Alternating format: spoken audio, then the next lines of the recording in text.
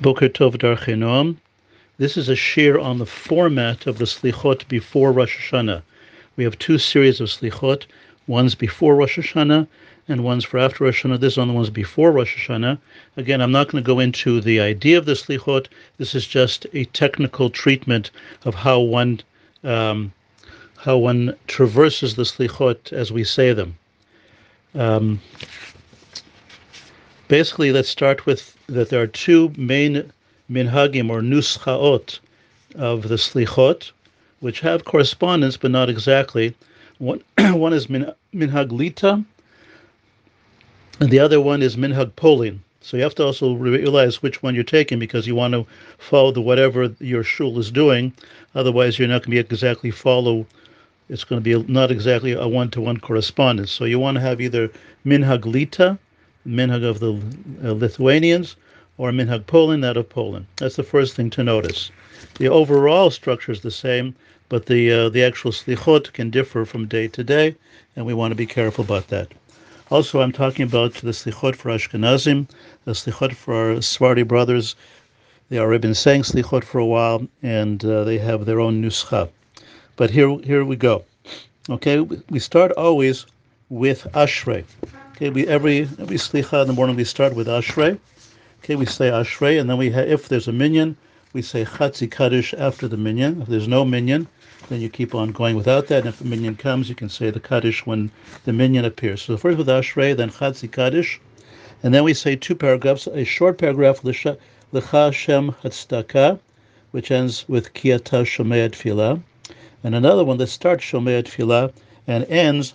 It's a bit of a long paragraph with V'salachta lavonenu ki ravu. So we have those two initial paragraphs after the Kaddish.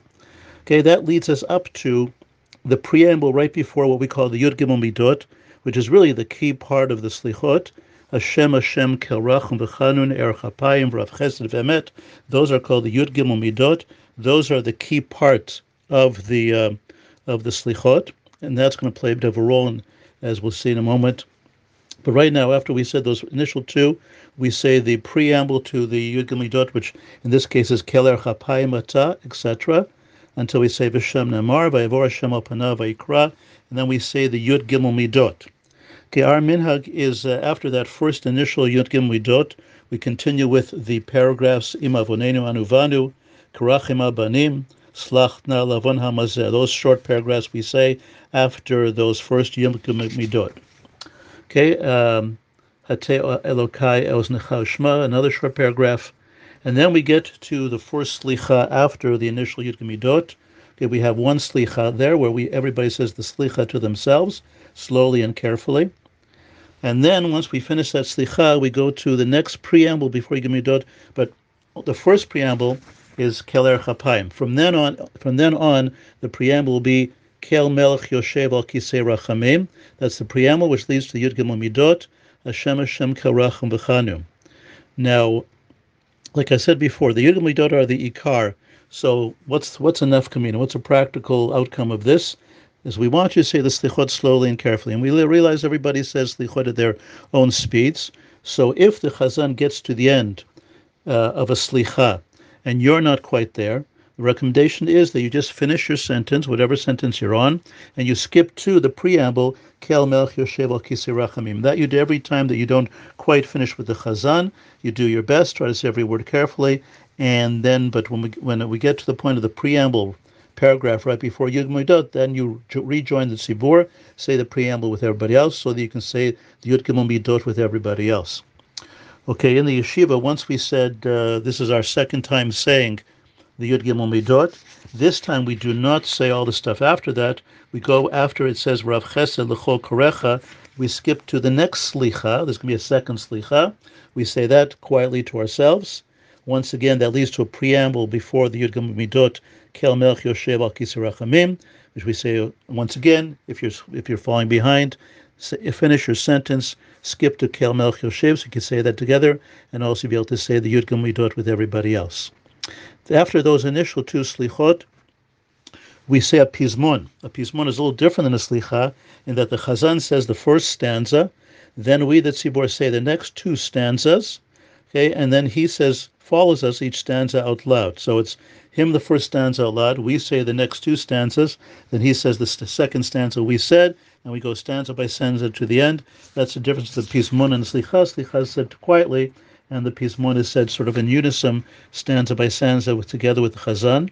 That once again leads to the preamble to the Yud Gimel Midot, and the Yud Gimel Midot. And that leads to the paragraph called Zechor Rachamecha, which we go to, we say El Rishol Chatato. We go to the sentence Al Nata Shedolanu Chatat. Then we go to the very small paragraph Zechor Lanu Brit Avot, and the larger paragraph is Zechor Lanu Brit Rishonim. All are said quietly, which brings us up to Shema Kolenu. By Shema Kolenu we open the Aron, and that we also say line by line with the Chazan first, and then us. So now, once again, if one hasn't finished till that time, suggestion is, once again, you just finish the sentence and then come to join us for Shema Kolenu to be said out loud, line by line, first the Chazan, then the Tzibur. We get to the end of Shema Kolenu and Ata Taneh Hashem Elokeinu. Then we say what's called the Vidui part. Hashamnu, Bagadnu, Gazalnu. It starts Elokeinu v'Kevatenu, then leads to Hashamnu, Bagadnu, Gazalnu, and goes all the way to the words Va'anachnu Hirshanu. That's called the Vidui part. Now, in the yeshiva, what we do to save a little time is we skip the next part, which has another two viduyim. We say only one viduy of the three potential viduyim, and we skip to the paragraph that starts with the words Hirshanu Ufashanu. We skip to Hirshanu Ufashanu, having said only one viduy and skipping the other two viduyis. We skip to Hirshanu Ufashanu, and then from there, basically, we go all the way to the end of the Slichot, which is still quite a bit of time, including a Tachnun, like a non-Monday, Thursday Tachnun, the short Tachnun, which we go down and say also. And there's some parts after that. And that eventually leads to the end of the Slichot, which culminates with a Kaddish Titkabel by the Chazan. Okay, that's Kaddish Titkabel. Once again, say as much as you can well. Try to be with us for Yud Gimel Midot, for Shema Kolenu, and do our best. That's essentially the Slichot for pre-Rosh Hashanah. There are two exceptions, one a slight exception and one a major exception. The slight exceptions are the first Slichot we say on Motzei Shabbat. We always start on Motzei Shabbat, where basically if we go to those that the first night, we say one thing extra over what I said, and that's after that you said the two paragraphs at the beginning after Ashrei, the Hashem Staka and Shomei Tfilah. When we get to there's one extra slicha called a peticha, an opening for the slichot. That's another slicha that we say, so that's a little bit extra.